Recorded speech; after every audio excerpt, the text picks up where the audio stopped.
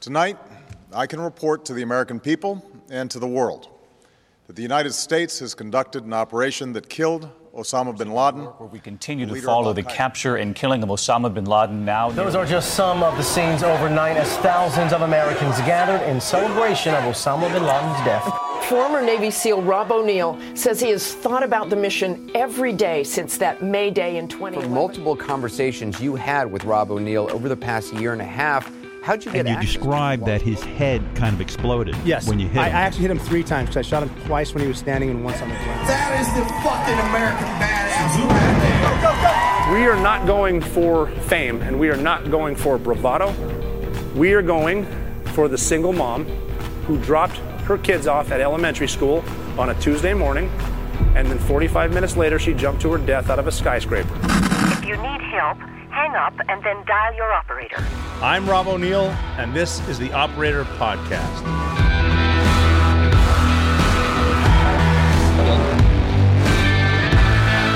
Well, all right. I told you we'd make it. Episode 57, this is it. This is going to be very exciting because we always said if you're going to make it to, I think the magic number is 57. I've been saying that for a while, so we finally made it here. I'm very excited. I appreciate you coming along on the Operator Podcast with me, where I talk to other operators. I talk to you as an operator.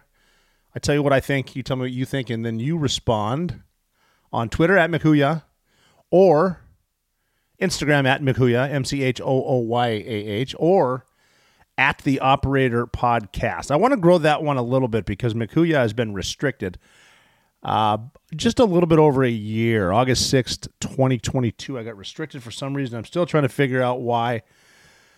But I don't know if everything's getting out there. So try at the Operator Podcast. We'll have some fun there. Tell me what you think of what I'm saying, what I think of what you're saying. I asked the other day, too, on Twitter, just you can tell when I'm trying to ruffle the feathers. I just asked, why do you hate Donald Trump? And boy, I mean, you talk about meatloaf within two comments, people will be fighting about Donald Trump and Joe Biden. That's just how it goes. So I asked straight up, tell me why you don't like him. And I want a reason. I don't want because he's mean, but I got some reasons. It's pretty good. I'm going to get into that, but not today. Not right yet, because there's still more to find out, and we're going to wait to see what goes on with all these indictments and whatnot. I have the CEO of Seekr Technology here today, Pat Kondo, and Seekr is a new search engine you may have heard of. It was designed to combat misinformation. It's a search engine, and what it does, it gives you there's a couple different algorithms, a couple different forms of artificial intelligence that will tell you where the story comes from. You can get a story anywhere, but it's not discriminating and giving you the first 3 pages of their end of the spectrum. It's giving you an honest, here's what we came up with, here's where it came from, and here's the rating that we give it. So this is the truth, this is not the truth, this is coming from the left, this is coming from the right, but Seekr, Seekr, is exciting. I found out about it about a year ago, I guess, and I've heard Tony Robbins talk about it. Bear Grylls talked about it. I'm talking about it. Seekr Technology. Pat Kondo, the CEO, will be here very, very soon. First, I do need to talk about some other stuff going on. I know you've heard me mention Moink. Moo plus Oink. It's a subscription meat box. And it's taken off. It's absolutely delicious. The bacon, the ground beef, the steaks. Did you know that 60% of U.S. pork production comes from one company owned by the Chinese? And their hogs are giving something called ractopamine, which is banned in 160 countries, including China. Yet you'll find it in your grocery aisle every day. There is a better way, and that is Moink. And that comes from 2 words, Moo plus Oink, for cows and pigs. Moink delivers grass-fed, grass-finished beef and lamb, pastured pork and chicken, and sustainable wild-caught Alaskan salmon straight to your door. And Moink farmers farm just like our grandparents did, and as a result, Moink meat tastes like it should because the family farm does it better. We got to be supporting the family farms because China's trying to buy us up, and I've said before, if you control the food, you control the population. The Moink difference is a difference you can taste, and you'll feel good knowing you're helping family farm, stay financially independent as well. And you choose the meat to be delivered. You can switch it up every month. Ribeyes, the chicken breasts, pork chops, salmon fillets, much more. Plus, you can cancel any time. Moink is helping to save the rural American farm. I love it, and you will love it too. Shark Tank host Kevin O'Leary actually called Moink's bacon the best bacon he's ever tasted. I am agreeing with Kevin. It is the best bacon I've ever had. My kids love it. I sent it to my family up in Montana. My wife loves it here. We love all the meat. It's absolutely incredible. I love Moink. I know you will too. Keep American farming going by signing up at moinkbox.com/theoperator. Do it right now, and listeners of the show will get free ground beef for a year. That is some of the best ground beef you'll ever taste. It's for a limited time. moinkbox.com/theoperator. Free ground beef for a year. So that is MOINK box.com/theoperator. moinkbox.com/theoperator. Go check it out. Get the bacon. Get the free ground beef for a year when you use code theoperator. moinkbox.com. And if you didn't catch episode 56 last week, I interviewed Jason Koloski from Watchtower Firearms, and I've had some questions about why it's called Watchtower. It's a new firearms company, draws its name from the brave Americans who fought under the Southern Cross in the Pacific as part of Operation Watchtower. So Watchtower honors their tenacity and ingenuity. Like these legends, Watchtower equips the next generation of warriors to defend our way of life anywhere. Very, very cool weapon systems at Watchtower. They're all made, I've talked about them before, they're all made here in the United States, down in Texas. Born in Texas, American made. Check out, I'm one of the ambassadors there, Ray Cashcare, former Navy SEAL. Very cool ambassadors on board there. We've got different kinds of rifles, different kinds of pistols. They're all custom made, just fine weapons right out of the box. They look pretty. They shoot pretty. They're amazing. And you can check out the NISRO rifle. NISRO stands for Navy SEAL Rob O'Neill. Those are limited and very, very unique numbering system, serial numbers. There's Colonel Allen West. He's got a rifle as well. Cool stuff on the site, watchtowerfirearms.com. Check them out and check out that episode 56 with Jason. Great interview. Check out Watchtower Firearms. Welcome back to the Operator Podcast. I have a special guest today named Pat Kondo. He's one of the smart guys in the world. Just started a search engine and more called Seekr, Seekr. Pat, you want to take it away? Sure. Nice to be here. And we 5 or 6 years back, we began to look at what was happening in the world of information processing and how people are receiving information. And we started to take a look at news, and we saw that it was, as news has grown and social media has grown, it became the principal way that people were getting information to make decisions. And those decisions, would finally end up, as in any democracy, in a vote.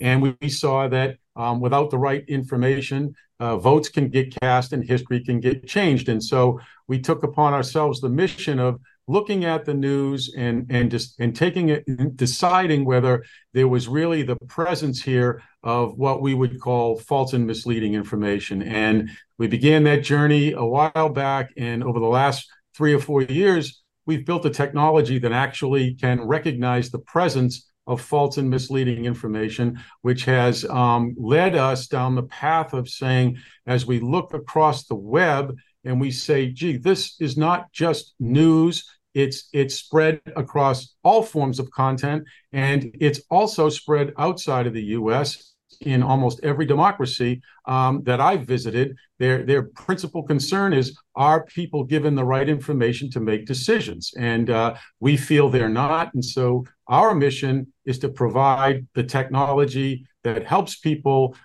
look at the content, look at how transparent it is, what's the source of it, and then what kind of subliminal suggestions may be present. They could be biases, they could be false and misleading information that's, where there's no attribution or they're personal attacks. And, over the last 5 years, we've seen so much of that, and society's gotten so complex that we feel this is, the right product for the market today. So in a nutshell, it's a search engine. among other things, and it uses artificial intelligence to help. Is an AI technology that's telling you where the spin's coming from? Absolutely. We've started my career. I started, 30 years ago in what we would call today artificial intelligence, but it was really things like machine vision, as an example, where, you train a machine to look at a pattern. And after a while, when it can recognize a pattern and it can do it at a scale that no human can. And if you fast forward to where we are today, all of this technology's come out of manufacturing and places like that, and it's all pattern recognition. And so what we did was we deployed pattern recognition to take a look at content that's produced and extract out signals. And when you separate the signals from the noise and you look at those signals, what are they telling you? And if you have the right detectors, it would tell you this could be leaning towards something that's false and misleading. This could be leaning towards something that's more truthful. And so that's the basis of how we've built it. And as we scale it up, every form of content needs a different type of signal. So if you want to identify something false in an image, you need a different signal. If you want to identify the presence of false indicators in video, you need signals. So we're experts at doing that at massive scale. So is it mainly misinformation, disinformation, or is it just a spin on someone's political ideologies? No, it is not that. It is a focus on the first round of detection is this article leaning have indicators that lean towards credible or not. The second activity that we give a user is now you can look at left-leaning center. So the presence of political bias is what we're trying to do. We're agnostic. We're not taking a right or a left position. We're just giving you, the consumer, the ability to look at the content from a lot of different vectors. And we're not just looking at news. We've gone on to podcast, which is another whole area, right? You and I are having a conversation, but in the middle of it, there's personal attacks that take place. Well, people are unaware of that until they listen to the podcast, and then they might say, "Oh, I don't ever want to listen to that again because they're attacking somebody or themselves. Who knows?" So we've developed what's called the civility score, which says a person should have be able to have a conversation. They should have each side should be able to express its views, and neither side should have be canceled, let's say, as a result of it. And there is also kind of the notion of what's the definition of abusive attack versus comedy or things like that. So all that gets factored in. And once again, it's a score that we put on podcasts. So we're scoring every podcast and giving them sort of the civility score. As far as like if they're telling the truth? Not the truth, meaning that that's hard to discern, right? Because you could be an expert at making up facts and figures and other scenarios, but so that would be not our role, is to tell you whether that's true or not. What we might be able to tell you is that there's also a lot of indicators in that conversation that may trend towards not authentic. Like you may go on to say a whole bunch of things and then say, and oh, by the way, the Declaration of Independence was, built after the Civil War, was, and we'd be like, okay, right off the bat, we now know that this is headed in the wrong direction. And that, by the way, is the problem with AI, right? The problem that we see with ChatGPT and other large language models out there is that they have appeared on the scene. They've made it easy for a person to interact with them, but people don't know the source of the content. They don't know the bias that the trainer had to train the model. So when they have it go off and do a task, it sometimes brings back quite a bit of false information, but it's all covered in a very nice package that looks like it should be real and should be something that you could rely on. But in fact, it contains quite a bit of incorrect information. And that's the stuff the kids are using to turn in essays and stuff like that? Yeah. So, that's the least of our problems. The real problem is, how about if you get on and you use a computer to magnify, your position, and it just continues to produce content nonstop and floods social networks, floods search results, and all of a sudden you're looking at stuff and it kind of looks real because it's got some elements in it that are attractive to you, and you rely on it, but it's not. And so that's the real fear, is that we've got a weak foundation already with the web and how you can trust it across these dimensions. Now you're going to layer on, Chat GPT and other, forms that just can't, the web can't tolerate that volume of false and misleading information. So how do you correct for that? And how do you give consumers or advertisers guidelines around how to measure that? And that's what we do with our score. Oh, that's cool. And I can do all that. You can do all that. Because that when you were listing that off, it seems like there's a lot of little factors in there that make big factors eventually. But yeah, you can tell. Yeah, I was impressed with the Seekr score. There's so much more to it than just 1 to 10, just left or right. Right? There's all kinds of stuff going on. No, so there's behind the scenes, in the back room there are like 100 different factors that make up principles of journalism. And then there's 350 different cognitive biases that humans have. And so all of these things have been put into software coding and set up like what we would call a neural network. And when an article appears, certain of these things fire off and indicate the presence or absence of these factors, and the sum of these things kind of creates the score. So if you think about your credit score, right, it's made up of 20 or 30 different things. Well, you miss your mortgage payment, well, your score is going to go down by a bigger percentage than if you were late on a store payment. And it operates in the same kind of principle. If some of the big things that are present really indicate that this has to be false, then your score is going to be pretty low. But if there's just a whole bunch of little things, your score could be, medium to high. And if none of these things are present, then usually you get the highest score. Mm-hmm. And then do they come up on the search just randomly, or are they in a specific chronological order? So news comes up according to breaking news. So as the news appears, we score everything. So, somewhere between, it's always changing, but, 25, 30,000 different sources of news flow in, articles every second. We index every one of them in real time, and we extract the information and do a score rating. So as time goes on, it gets refreshed. And so you have trending news, trending articles, things like that, which indicate over time, like what kind of content is getting, the most velocity at that moment. But one of the more important areas that's become really interesting is source attribution. So you've seen articles where it says a source close to the White House, somebody in law enforcement, an intelligence operator. But when they don't name those people, we've all discovered in the last few years that more than likely this is a false story. Now, you can't say it is, but more than likely it is. That's one of the key indicators, is who is the source of this information. The second thing that we've all seen in the last 3 or 4 years are quotes. How many times are quotes misquoted?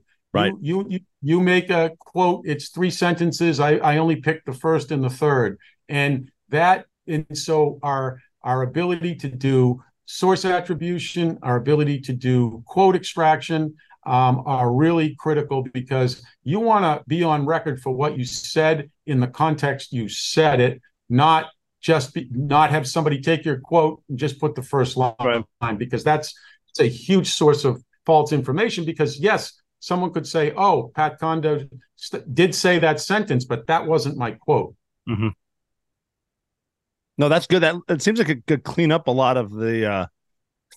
And I hate misinformation, but there's certain stories that get plucked, so if certain people don't want you to see it, or if they're saying, and the whole thing with the anonymous, like I said, anonymous source, or from someone close to this, and it never quite works.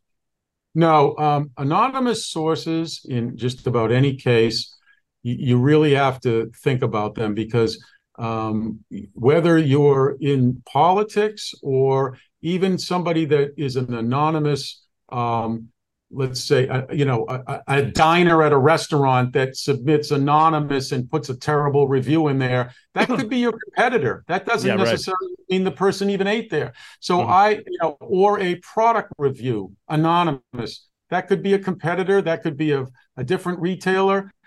So when I see anonymous, or I say sources aren't stated, or I don't see anything relative to that, my red flag goes up and says, this is really, really questionable, because this is an area in journalism that has accelerated. The way to make something look truthful is to put enough information in there where it starts to sound and feel and look truthful. And then the only way they can reach the final entry is without any source. They have to make it sound like a real source, but they can't, but without the name, without the date, without the specific notation, I think it's almost valueless.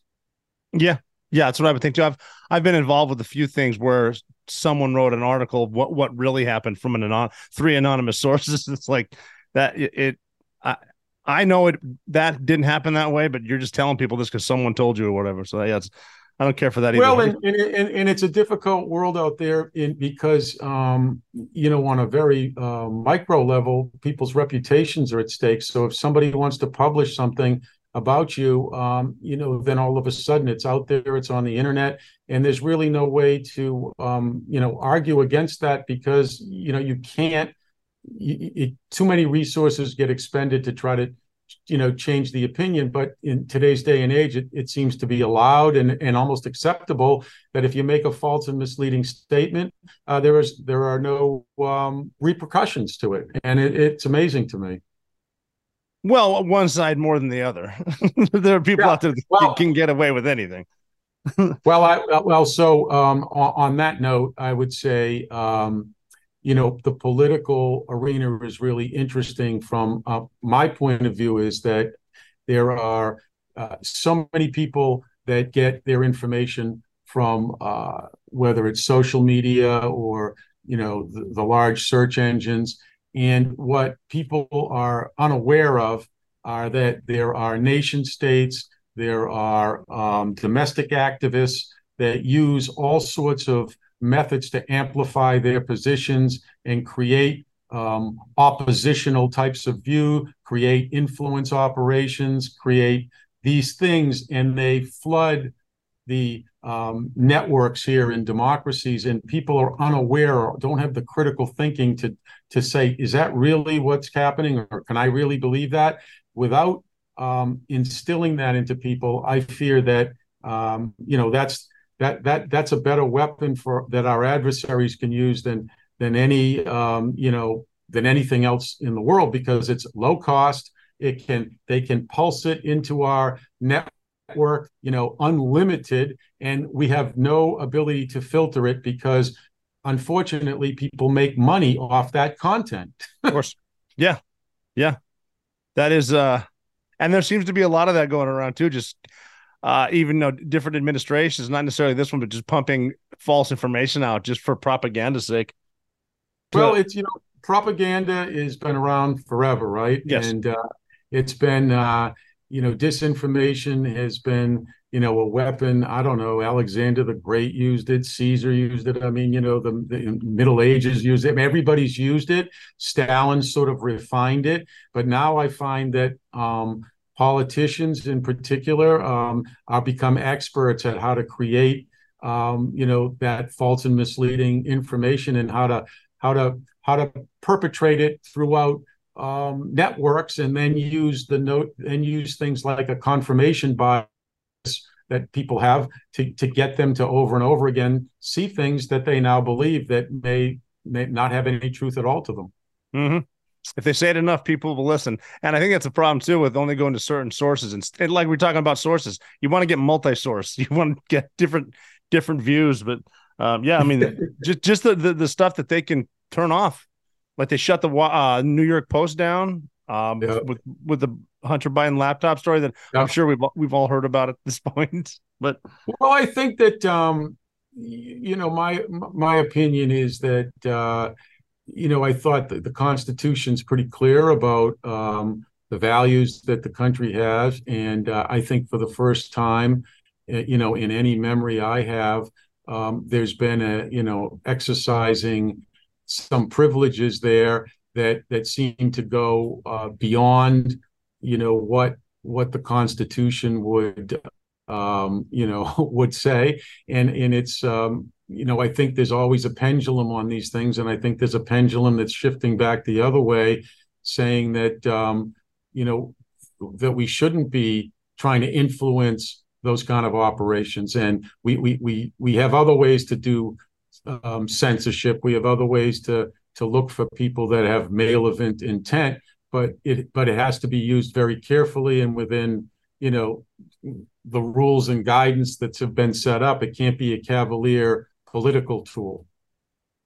Yeah, but pretty much everything seems to be political nowadays, especially. That's why we built the political filter, because we want people to see that. And I'm not saying it's even our two political parties. It could even be external parties trying to influence and create chaos, confusion in America. So you take the one of the things that I looked at very heavily was when the abortion rulings came down, and I started to look at, well, what is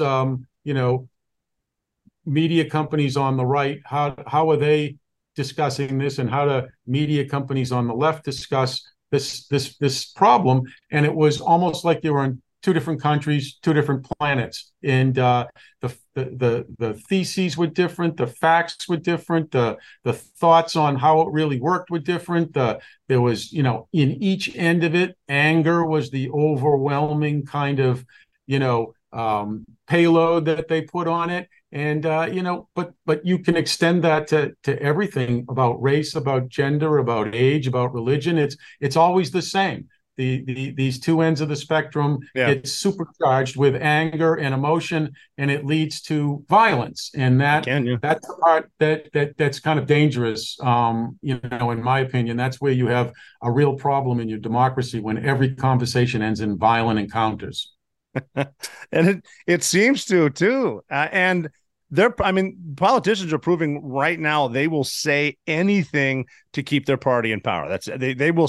You can look at these people. I'm just convinced they're in such a bubble that a lot of times they don't even realize that they're lying, because everyone around them saying, "Oh yeah, that's right. Just a bunch of yes men." There's a I always like to say that that people have they create a story and a narrative, and then by the time it actually gets out to the public, it's been, there have been so many participants in enlarging or projecting or amplifying the narrative, that by the time it gets out, it may not even reflect what that person originally thought or said or meant. By the time it gets out, it's too late, because then they have to just support it. And do you think Seekr can be a big reason a lot of this stuff turns around, where people realize, at least the opportunity to get several sources? Do you think it's going to do that? My hope with Seekr is that, and what we're seeing is that, in the 2020 election, there was a point in time where a great percentage of people, some people almost say it was like half the country, were so convinced that that social media and search were conspiring against them for one reason or another. And sometimes it doesn't even matter which party you're in, because they all had different views on this, that they look for alternatives, and there weren't any. Well, in the last 4 years, a lot of alternatives have come up. Seekr's one of those alternatives. And I believe as we get into the quote election season, and as we at Seekr start to deliver some of the larger networks that will be distributing Seekr, I think that it will start to grow. And I think there'll be a percentage of people that who are not, let's say, sitting in front of, cable networks all night and have their own very specific agenda, and they're not going to change their mind. My hope is that we get the younger generation who still has quite a bit of learning to do about all these different things, and wants to be able to use a tool like Seekr to see all sides of an argument, rather than be locked into an echo chamber where everything see just confirms what they want, because I mean, I think it's difficult for people to break out of that. But I think that, capturing the younger people who then become available to vote in the next 3-5 years, whatever, that's where the change occurs. Yeah, that's and that's a little scary to think about, but I'm pretty sure every generation has said the same thing about the next generation as far as voting goes. Oh, it's true. I mean, through every era, every 18 to 21-year-old always thinks that the older generation is wrong and antiquated and the establishment and whatever other term you want. And I think, I actually hope that's what's happening now, because the last, 8 to 12 years here have been, pretty difficult, and have, driven us more apart than together. And I don't think anyone would disagree with that. Yeah, I'm convinced that's part of the big plan of divide and conquer, and other nations playing the long game while we play the short game and try to keep everybody happy. Yeah. So that's yeah. And, there's a lot of significant kind of interest around the world in this, because, if you step back and you say, well, almost 60% of the world are run by authoritarian governments. And so that leaves 40% that isn't. And in that 40%, you have this internal struggle of people that are separated and divergent and can't have a conversation, which I believe has been orchestrated by the other 60%, because as long as a democracy exists, their authoritarian regimes are threatened. So to me, it's a natural kind of consequence of, you're standing there as, really as a minority point of view, and you've got the rest of the world wanting what we've got, but not wanting the government we've got. And the only way they can deal with it is to create confusion, create chaos, create strife, and then ultimately get, enough division where people begin to think, well, maybe that other political idea, or maybe that other way of life is better. And then they win. And that's the biggest fear I have. And it's also the fear of many democracies. I recently was presented at a subset of the G20, which is chaired by India. And I'll be there again in 3 weeks to talk about the responsible use of AI and how we're using it to identify things like be transparent, give people a choice, identify where there's a presence of false and misleading information. And people love it because, for instance, in India, 90% of the people don't even believe what they read in their, local country press. They look outside of their country at the U.S. and at the UK. And so, in other parts of Western, Europe and places like that, all the same thing. And there's a lot of elections coming up, and they're all fearful and finally acknowledging that this is a real problem. Yeah, it's it seems like it. Are people generally afraid of artificial intelligence? Do they think it's going to get to a point where it gets so massive it starts programming itself? Also, I was in front of a couple of universities recently, and the question was posed: hey, is AI good or evil? Does it create jobs or destroy jobs? And the interesting thing is, once again, if you look at history, man has always tamed something bigger than itself, right? And we've even seen that recently with, Oppenheimer movie and nuclear power, and we've got dams and we've got, satellites. So we've always been able to handle something far more powerful than us and harness that type of energy. And AI is no different than that. The rules are human rules. How it's harnessed are based on humans. Can somebody misuse it? Yeah, somebody can misuse anything, right?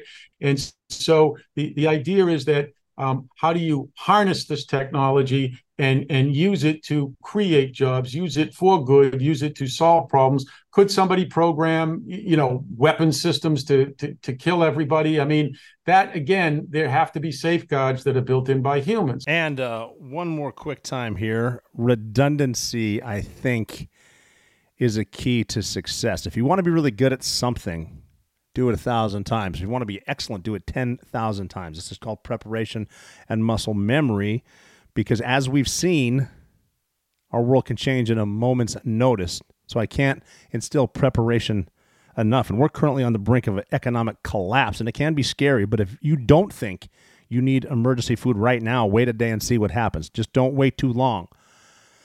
Because as I speak, preparewithrob.com is offering a huge discount on their best-selling 3-month emergency food kit.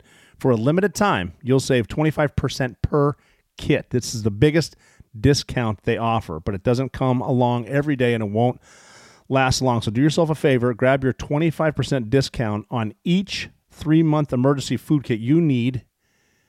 It includes delicious breakfasts, lunches, dinners, and more, providing over 2,000 calories every day. Get at least one kit per person in your family from My Patriot Supply. Grab your 25% discount today before this offer expires. You'll get fast and free shipping too. Another great website, preparewithrob.com. Go there now, get your 25% discount, or you may regret it. Preparewithrob.com. Be prepared. And also, I would be remiss if I didn't talk preparation. It's very important to be prepared for anything. Just because something bad has not happened doesn't mean it can't or won't. And we are seeing, I've been around the world and I've seen the results, seen the effects of reckless government spending, corruption, and inflation. I always bring up the time I went to Turkey for the first time. Actually, a great place, but I saw inflation firsthand.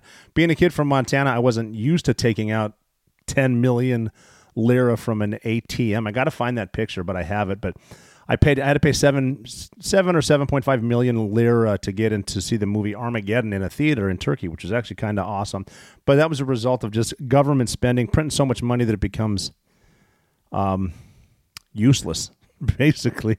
Bank failures, recklessly printing money, Wall Street manipulation, the volatility of Bitcoin. Who are you going to trust? Trust something real. Stay prepared. Something that has had value since the beginning of time. That's a gold and silver from my friends at Allegiance Gold. Allegiance Gold can help you protect your IRA or 401k with physical gold and silver, or they will deliver it securely right to your front door. Allegiance Gold has the highest ratings in the industry, 5 stars with TrustLink, a AAA rating with the Business Consumer Alliance, and an A+ rating with the Better Business Bureau. You can invest with confidence because of the quality and service of Allegiance Gold. Right now, get up to $5,000 in free silver on a qualifying purchase when you visit protectwiththeoperator.com. Protectwiththeoperator.com. Or call Allegiance Gold today at 844-790-9191. 844-790-9191. Protect your future with my friends at Allegiance Gold. So once again, that's protectwiththeoperator.com. Or call them today at 844-790-9191. I think where you're going, which is an interesting topic, is can a machine, gain enough reasoning power to then program another machine? And that's where it gets interesting because today machines are at a level of they can only do what you program them to do. If they're programmed to play chess, that's all they can do. They can't go play the piano, or they can't make a salad. They can do what they're programmed to do. The next question is, if they're programmed enough, can they then gain reasoning power and say, hey, today I'm going to play the piano, tomorrow I'm going to make a salad, and over here I'm going to read a book. Well, once that level of reasoning occurs, you have that potential of where it can then create something that can do on its own, that can do some type of harm. So in the process of creating these programs to build into these machines, there has to be safeguards built in, just like there are in any other things that we do. Mm-hmm. Well, because obviously I'm thinking of the Terminator, and if they decided to get militant like that, that's probably a bad thing. I mean, would it be more like, say it was used for evil? Would it be more of just shutting systems down as opposed to robots? So think about it this way. Could an AI system be hacked that ran, stock markets? Could an AI system be hacked that ran satellite systems? Could an AI system be hacked that ran, weapon systems, on a battleship or something. I mean, all those things, could it be hacked? And the answer is, they can be probably hacked. There's nothing that probably can't be. But the question is, how many different security features are built into these platforms to avail themselves of eventually shutting something down versus letting it go haywire? That's going to be a challenge. I mean, quantum computing is a couple of years away, but the power of a quantum compute can break any RSA-based code today. So all sorts of companies have formed to create layers around RSA-based code that can protect it from, say, a quantum computer. So it's going to be a battle of computers against that. So anyone with a superior computational advantage needs to be checked on the other end. That's going to be a battle that is just going to continue ad infinitum. Is it going to be scarier or better? I think.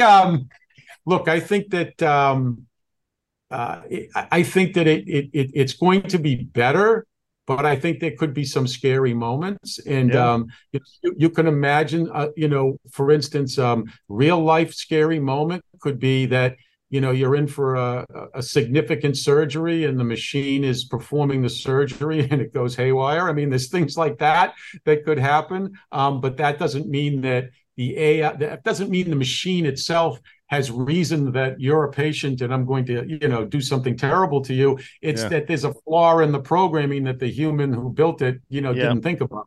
But so I think that, it's a long way before a machine is creative. A machine can reason. A machine can take action onto itself. But I think it's a branch of philosophy. It's a branch of ethics that is growing rapidly, because that's really where it is. It's not the machine itself. It's the ethics and it's the philosophy that has to change.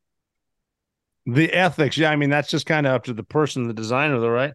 So, but ethics are. It's interesting. There are ethics. As a profession, there's ethics in law. There's ethics in health. Of course, they're violated because humans are not perfect, so they violate these things and they cause some damages. But for a machine with ethics to violate its own ethics, it has to have a reasoning power. Right, yeah. And that's what I'm saying is, if it's that's a ways off. What about with stuff like self-driving cars? Because we're pretty much almost there, and that's just they're all connected like a network, so the other cars know where they are. It comes to mind that is it good or bad for everyone? That's a lot of people drive for a living. That takes away a lot of jobs. Okay, but think about it like this. So that's a really good point. So the vision of autonomous vehicles, probably 10 years ago, people started talking about it, right? Here we are 10 years later, and the most autonomous vehicle we have is you could take your hand off the wheel for a few minutes and put it back on, or you have a lane change detector, or you have something that tells you somebody's coming. But who's the central processor in all that? It's not the car, it's you, because you're looking at.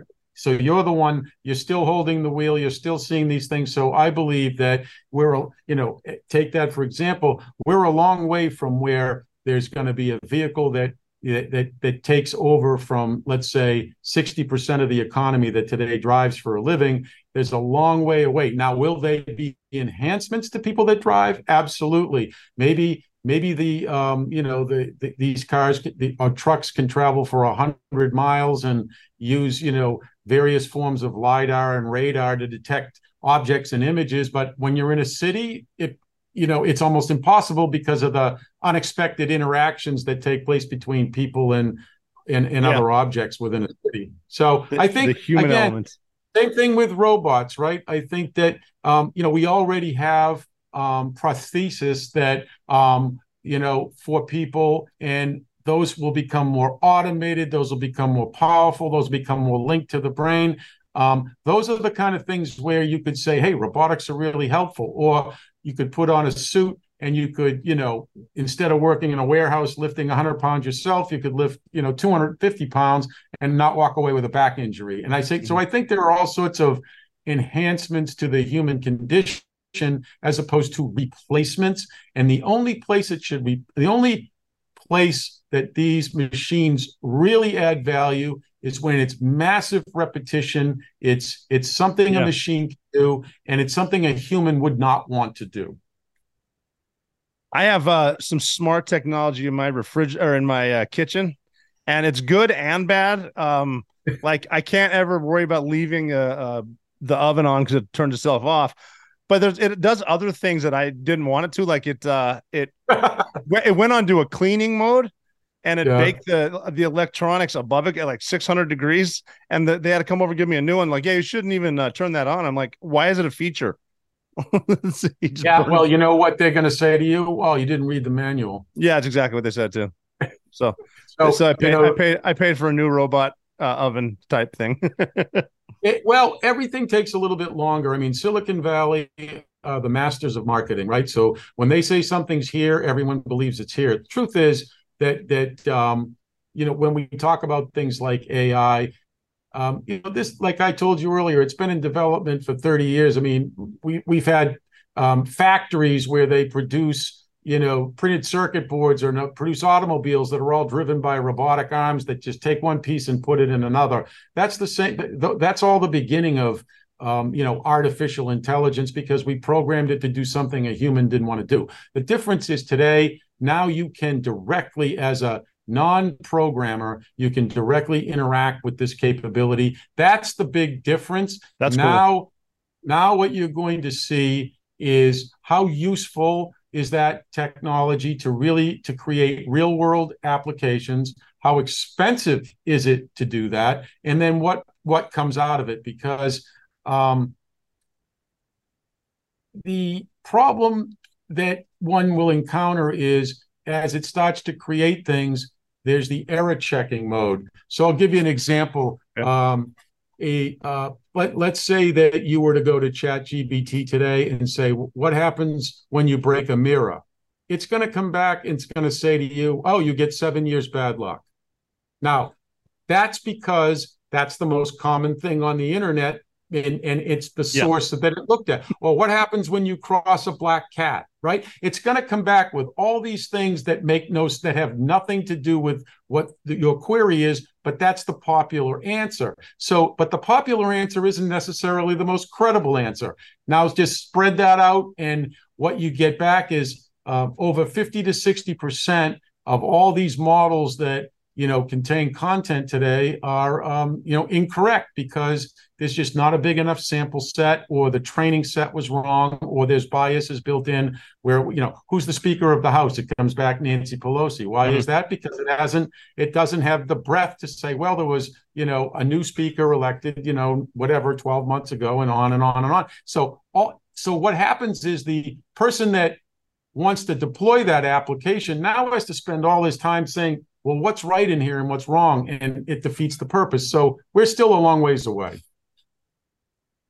That is interesting, though, just to think the most popular answer. That tells you about, how accurate polls can be too, because they don't ever seem to. Backing way up, how did you get into this 30 years ago? So my background is, I started out in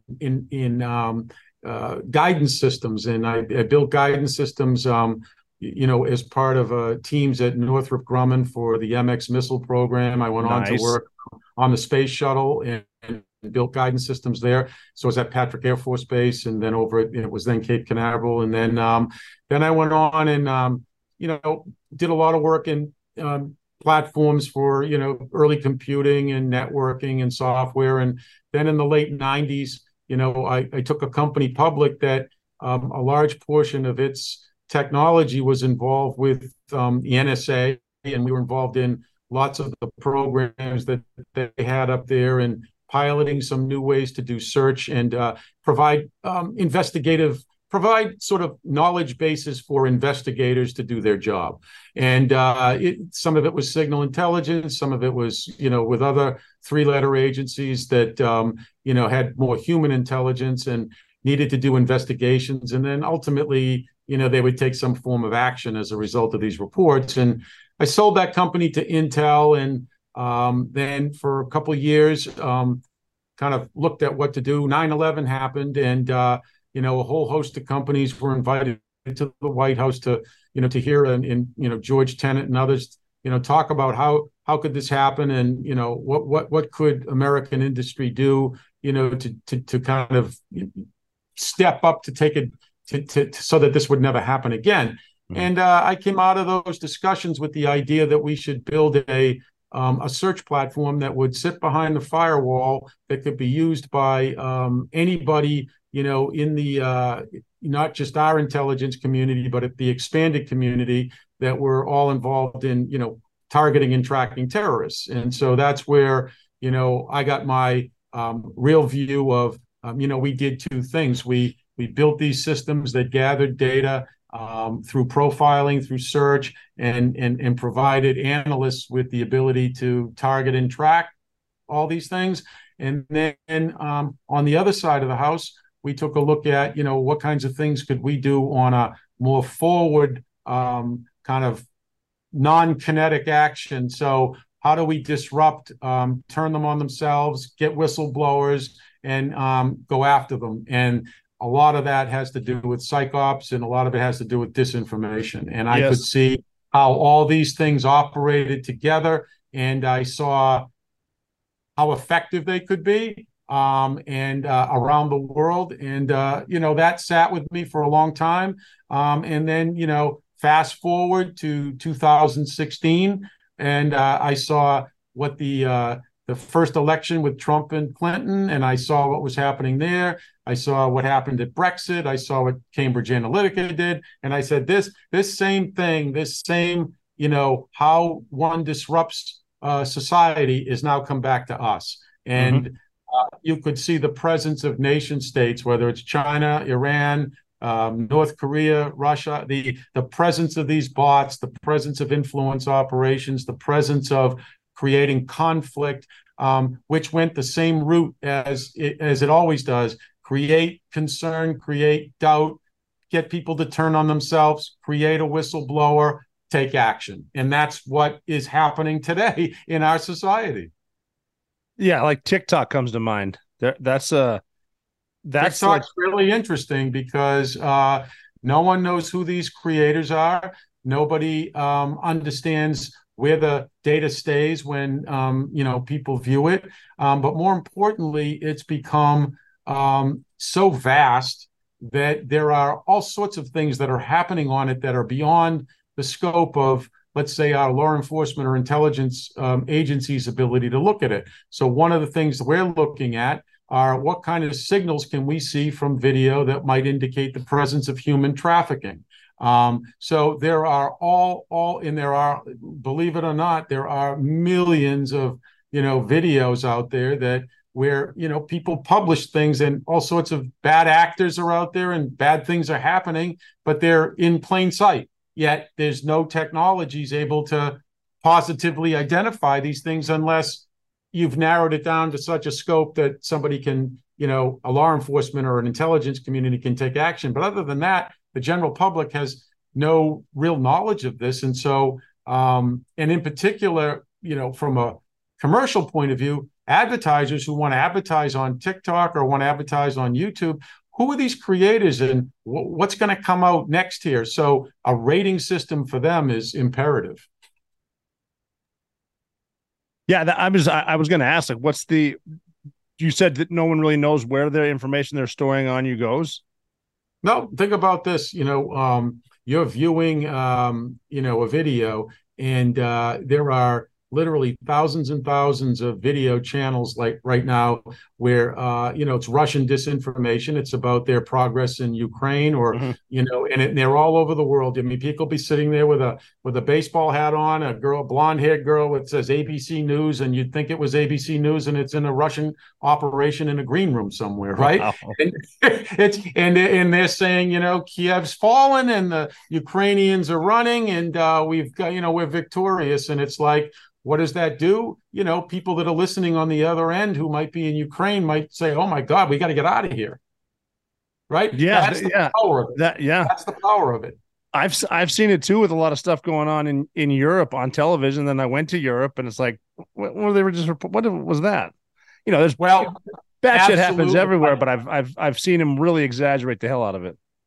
Well, where I got my experience and where this originally happened is this was pioneered, I believe, in the age of video between, the Israel-Palestine, where there's conflict, where they would have video footage of like an Israeli soldier, potentially shooting 3 Palestinian kids, and then they would blast it around the world, and it would create outrage. But it was just, an assembled video that was, different events that were stitched together, and that was where I began to learn how, this has become a really powerful force. And now you take it fast forward, 15 years, and you now have, artificial intelligence that can assemble these kind of things, and people without any critical thinking or other sources to verify, that's going to be create real conflict. But it makes me wonder about how did they do it back in the day when we only had Walter Cronkite, and just got to trust him. Like he can tell you anything he wants.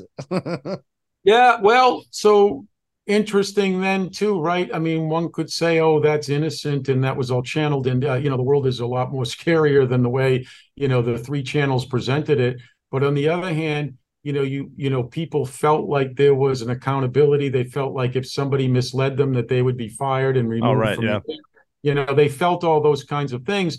But as time went on and the internet blew up and became the primary source, anybody's a source. So when you think about it, how do people get breaking news today? Well, there's 7 billion cell phones in the world, and they're taking pictures, and who knows what, you've seen all these things. There's tons of apps that can alter pictures. They can remove people. They can add people. It becomes almost like, an army of people that have to check what the heck they're getting and whether it's true or not. We used to have news agencies like AP and others that, would provide real-time feedback that was, verifiable. Now it's impossible. But, in today's world of instant consumption, have to have everything. And I only look at summaries. I only look at gisting. I only look at, who recommends it. All these things can be purveyed at a faster rate. Yeah. Calling states way too early by news organizations instead of the state itself is that's something too that's happened in the last few elections.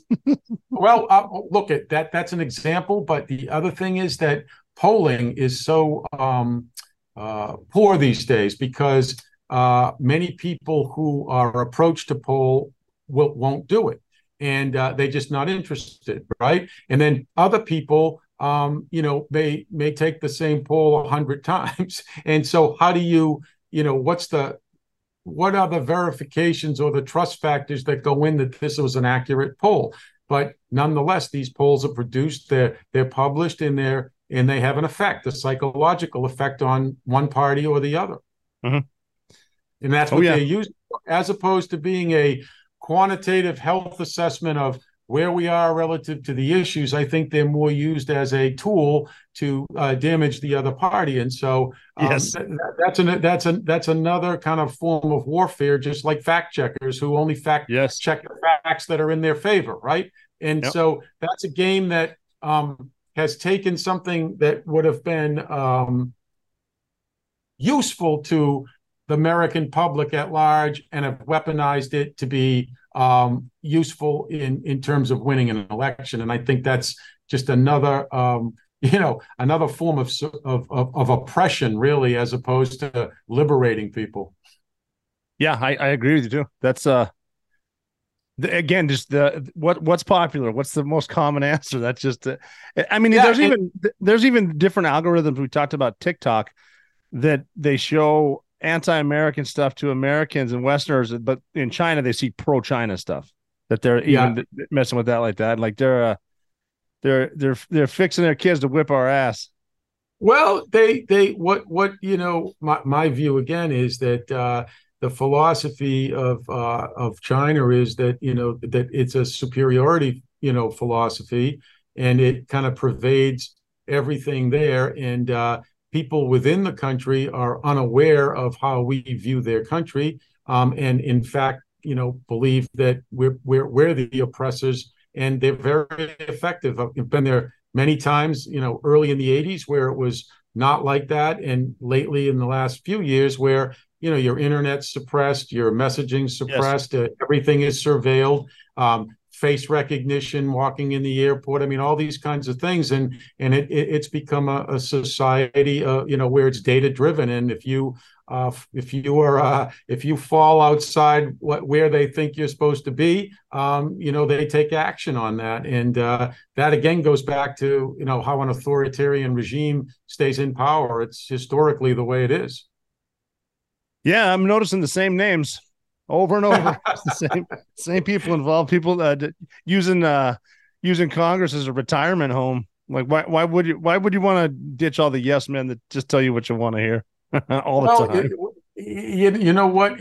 Unfortunately, what we've learned, and they should take a page out of some of the more successful U.S. businesses, because in business, you're there to serve the shareholders, and so in order to do that, you have to turn your organization over on a regular basis, right? And so, and that's to improve performance and to get new ideas and to remain true to the marketplace that you're trying to serve. Why aren't those same things are almost subverted in government, where people stay for a very long time, they lose touch with what the goals should be, what the constituents want, but they remain where they are, and younger people who have fresher, newer ideas are suppressed or are moved out, or maybe can't gather the right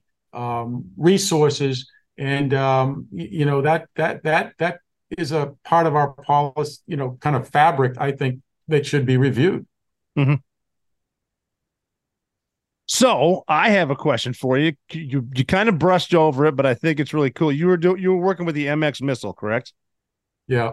What kind of stuff were you doing with them? Like what kind of designs were you working on? Well, so the goal of the MX missile was painted on the top inside of the Northrop building, and it said the ability to launch a missile from the U.S. and put it through the goalposts of Moscow. That was it. And so in order to do that, there were hundreds of different contractors that had to be threaded together to create something that could leave the Earth's atmosphere, enter it, and be pinpoint target with the kind of payload that it was going to carry. And the part that was our responsibility was what was called the inertial guidance system, which was the ability for it to be, to use the, celestial mechanics and other kinds of technologies at the time to be able to take that 7,000-mile ride and hit, between the goalposts, which is, quite a fantastic feat to be able to accomplish. And so my whole team, led by some really brilliant guys that, had been building navigation systems for a while. I was, kind of the youngest member of the team, but we constructed these things, and, ultimately, we won at my company the project to build that system. So we provided those systems to them, and then ultimately the same chips that we used to to protect the gyros, let's say, from radiation, which you incur when you start to leave the Earth's atmosphere and then come back in, ultimately had to be built for space shuttles and all other sort of complicated vehicles like that. So that's kind of how I moved between the two kind of platforms, was around the ability, the radiation hardened chips and things of that nature. Mm. So there were multiple kinds of missiles. There were short range, long range. They were potentially packaged with fighters and things, but the true MX was really meant to be a long range ballistic missile. Mm. And that's still the best one we got, isn't it?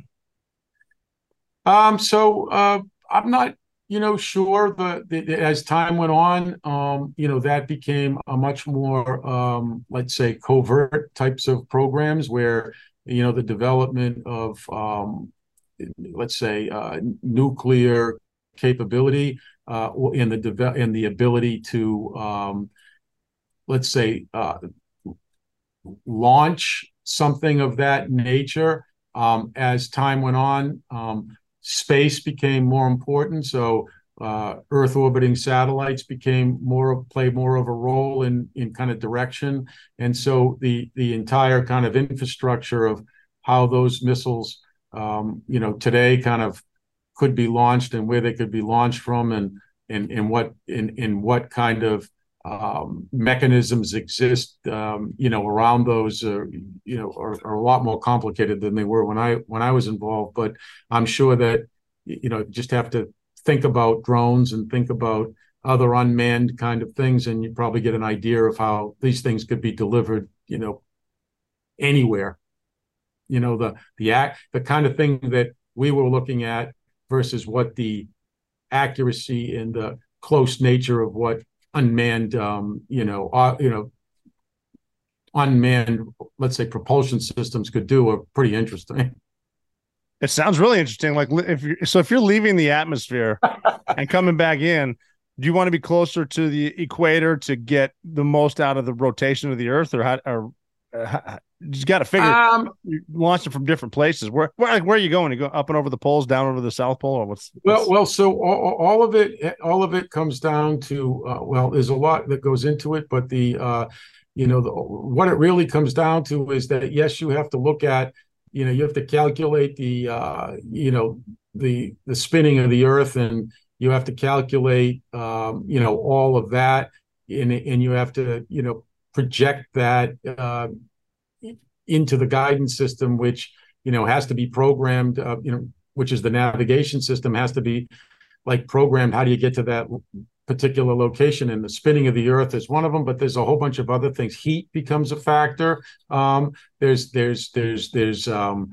atmospheric disturbances that become a factor. There's all these things that have to be sort of programmed in. So one can't just decide one day to press a button and it's going to end up where you think it is. There's a whole lot of, it's like I would imagine, when you're taking a long range shot, right? There's all sorts of things you have to take into effect to hit something a mile away versus 100 yards away. Yes. And those things that you take into effect, your brain's calculating, with all these different things about what I just mentioned. Well, just imagine something that weighs, thousands and thousands of pounds with a massive payload that's going, 7,000 miles.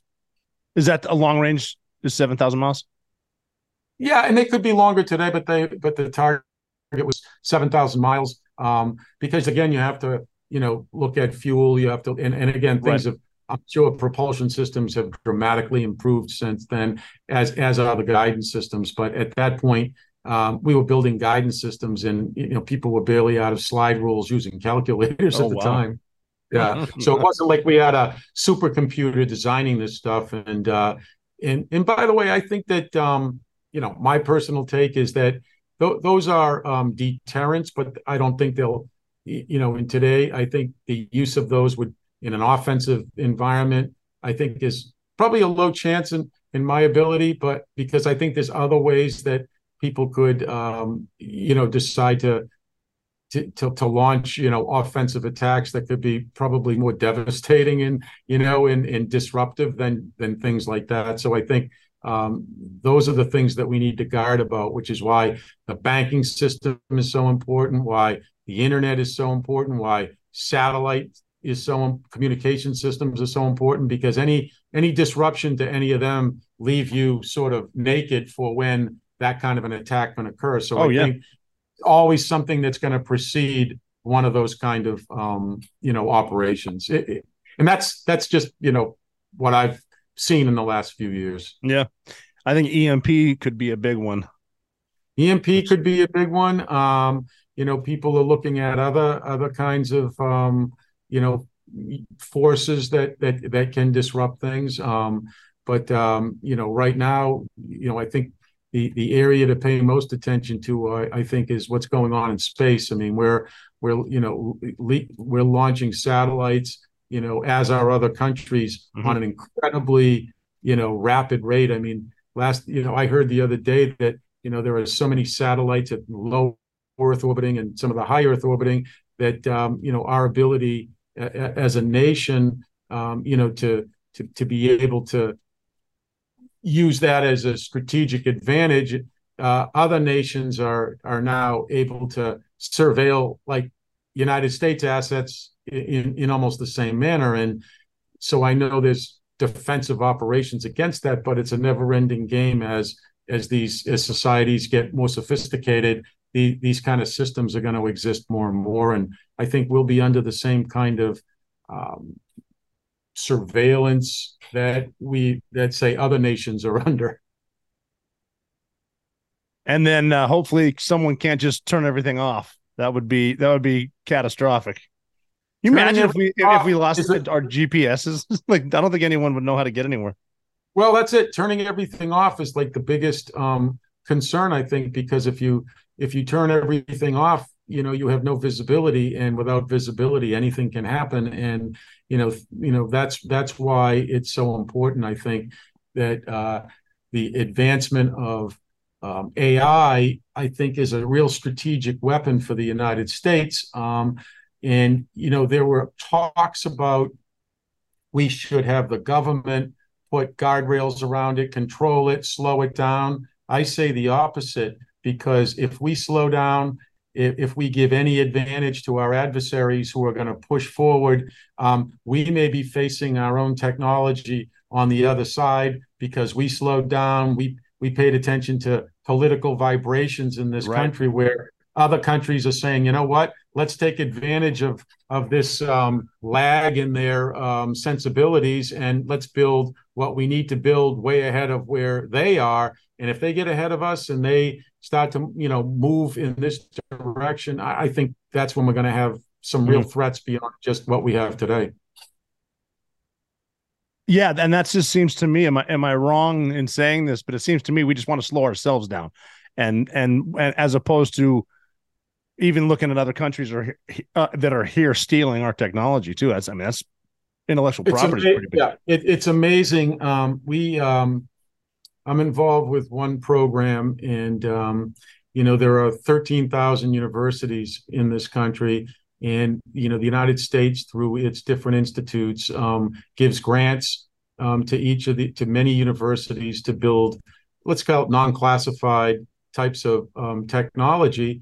And what happens is that there are nationals, Chinese nationals, others that are in these universities that, have been using the technology grant to create different applications or create IP, ship it back to China, and then China patents it and then resells it in the United States. Right. And so this is a huge, program and problem in the United States, because we never want to challenge anyone. We never want to call suspicion to things. And so as a result, our very kind of democratic ways and allowances of, people to have liberties has been turned against us. And so this particular program is really important because there are thousands of, universities that have Chinese nationals and others that are in very sensitive areas, computer science departments, biology departments, robotics departments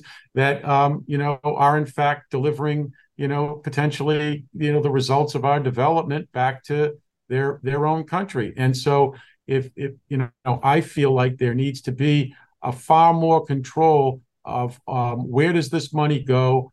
Who are the people that have access to it? What are they building, and how does that benefit the American people? And I just think that, the pendulum has to swing back a little bit more towards realizing that there are people in countries and groups out there that are not friendly to us. They want what we've got, and they'll take it any way they can get it.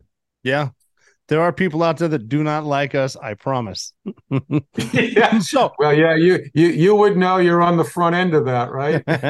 Yeah. So, because we've mentioned algorithms, and I'm convinced on social media there's algorithms that it sees what you're watching, so it shows you more of that content. Like if you like fight videos, I don't know why I'm sick of those fight videos, but The ones that I've been fascinated with are the flat earthers. They are convinced the Earth is flat. Convinced that they make arguments every day, and I love reading them. They're pretty funny. How do you confront a flat earther? There are so many.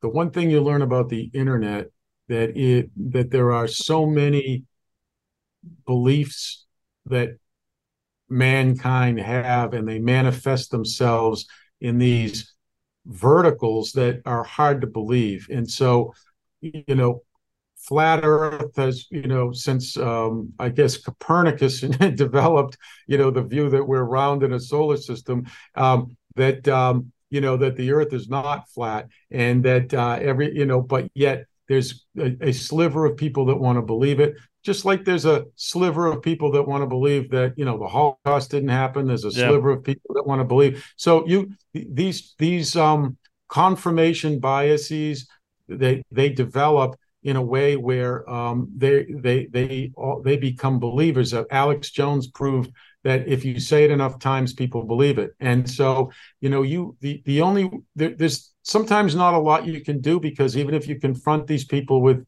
all the scientific and historical evidence in the world, they still say, I'm going to believe what I want to believe, and not much you can do. So somebody that thinks the Earth's flat, I'm almost saying that's a lost cause, and I almost believe that they might be saying it more for comedic reasons, or some type of economic reason that they make money out of it, because otherwise I don't know how they could believe it.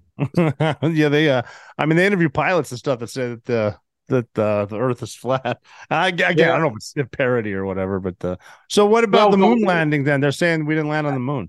We don't have the technology. So I would put so the one that so the moon landing, that's been around for a while, like JFK, that's been around a while. But the one that's kind of the most interesting, which is puzzling to me, is the one about UFOs, right? So here you've got, one of the biggest questions that man always asks is, are we alone, right? And so the answer now is that, there have been UFOs, and there are certain media companies that, say how ridiculous it is. And there are other media companies that are giving it a lot of coverage and credibility. And now there are spokespeople that are coming out, talking about it around the edges. And so, who knows what the real answer is there, but that's an area that I think has quite a bit of a following. And I'm curious myself, like where it all will go. I have if you read everything in the world that about what a physicist or a scientist may say, you would say that it's relatively impossible for some other form of life to exist anywhere like within light years of here. But other people, have a good argument against it. So who knows? Some of it gets spiritual, right? Like, if you believe in God, it's like, why would he only create one place where, life exists? So it's a really interesting argument. It's like, how did the universe begin? So those are the kind of things that they're not really conspiracy theories. I think they're differences in philosophy of, they can get down to some real conspiracy theories. But I think if you back up, some of them have it's about a belief system. It's about kind of spirituality. And that becomes like almost like a never-ending argument as well. Mm-hmm. Yeah. Yeah, there's conspiracies everywhere. I'm still convinced that Jesus was a redheaded American. Just saying. Yeah, well, I guess a couple of them got picked up in Afghanistan like that. Yeah, you'd be surprised you run into in wacky world over there. So, what's the plan now with Seekr? What's Seekr going to do? Well, so we have launched our first product and had great response to it. We are now talking to many large publishing and media companies that want to use parts of what Seekr have built, whether it's the scoring system or the news system or our quote extractor, et cetera. We are also looking at implementing our capability in cloud inside of some of the large cloud providers. So any company that wants to use our components can log into one of the big cloud providers, and our components will be available. And that's how we get to, I think, a mass scale on one end of the spectrum. And then the other end, as the election nears and as we get more and more visibility, I think we could become a place to go for people that want alternatives to what exists today. And I know that from the last election that there was a huge rush of people that tried to find alternatives other than, let's say, Google, Facebook, and Twitter. They came up, more or less empty-handed. They found Telegram, they found DuckDuckGo, and a couple of others. But now I think there are other options, and people are more concerned now, not as much with, privacy is still an issue, but now it's really, what am I consuming? How good is it? And can I rely on it? And I think that's where we're going to shine. And so the next 6 months, we're just going to push, the visibility of the company in all different dimensions, and including through the channel I mentioned, G20, and up through to the UN. Oh, wow. Yeah, that's some big dogs. I know they make the traffic suck in New York. yeah. Nice property there. Everybody's got everybody's got their little security detail, so that's important. So just where can you go to use Seekr? Seekr.com. Is that we're going with? That's it. That's the website. You can go there and you can see how we've done a bunch of things that we've talked about on this show. Give us your email and stay on the site, because month by month we continue to add new innovations to the site. We've changed a lot of the way the scoring is and things of that, and we'll be illuminating other. We just did the podcast and the civility score, so you'll see how we rate podcasts. Pretty soon you'll see some other things around other content rated. So stay to the site, download it, and you'll see as we approach 2024 election, there'll be a lot of things that you can take a look at, and it'll give you a very good point of view that you may not get anywhere else. That's outstanding. I'd highly recommend checking out Seekr. I love it just because of what we talked about. With you're going to get different. It's not the one side of the aisle. All the articles come up. It's like you said, the Seekr score is there. It tells you what you're getting into, and just different points of view. And when I read stuff, I usually know that I'm right or wrong. So it's like, yeah, I was right on that. Yeah. Cool. Yeah. So go to Seekr, check it out. Pat Kondo, thank you for coming on the Operator Podcast. Great time. Yeah, no, it's tremendous. I love it. Thank you very much for having me. BetMGM has an unreal deal for sports fans in Virginia. Turn $5 into $150 instantly when you place your first wager at BetMGM. Simply download the BetMGM app and sign up using code Champion150. Then, place a $5 wager on any sport. You'll receive $150 in bonus bets, regardless of your wager's outcome. And if you think the fun stops there, the king of sportsbooks has plenty of surprises in store. Check out daily promotions, same-game parlays, live bets, and so much more. Download the app in Virginia today and get $150 in bonus bets instantly from your first wager. Only at BetMGM. BetMGM and GameSense remind you to play responsibly. See BetMGM.com for terms. 21 plus only. Virginia only. New customer offer. Subject to eligibility requirements. Rewards are non-withdrawable bonus bets that expire in 7 days. Please gamble responsibly. Gambling problem? Call 1-800-GAMBLER. Promotional offer not available in Washington, D.C.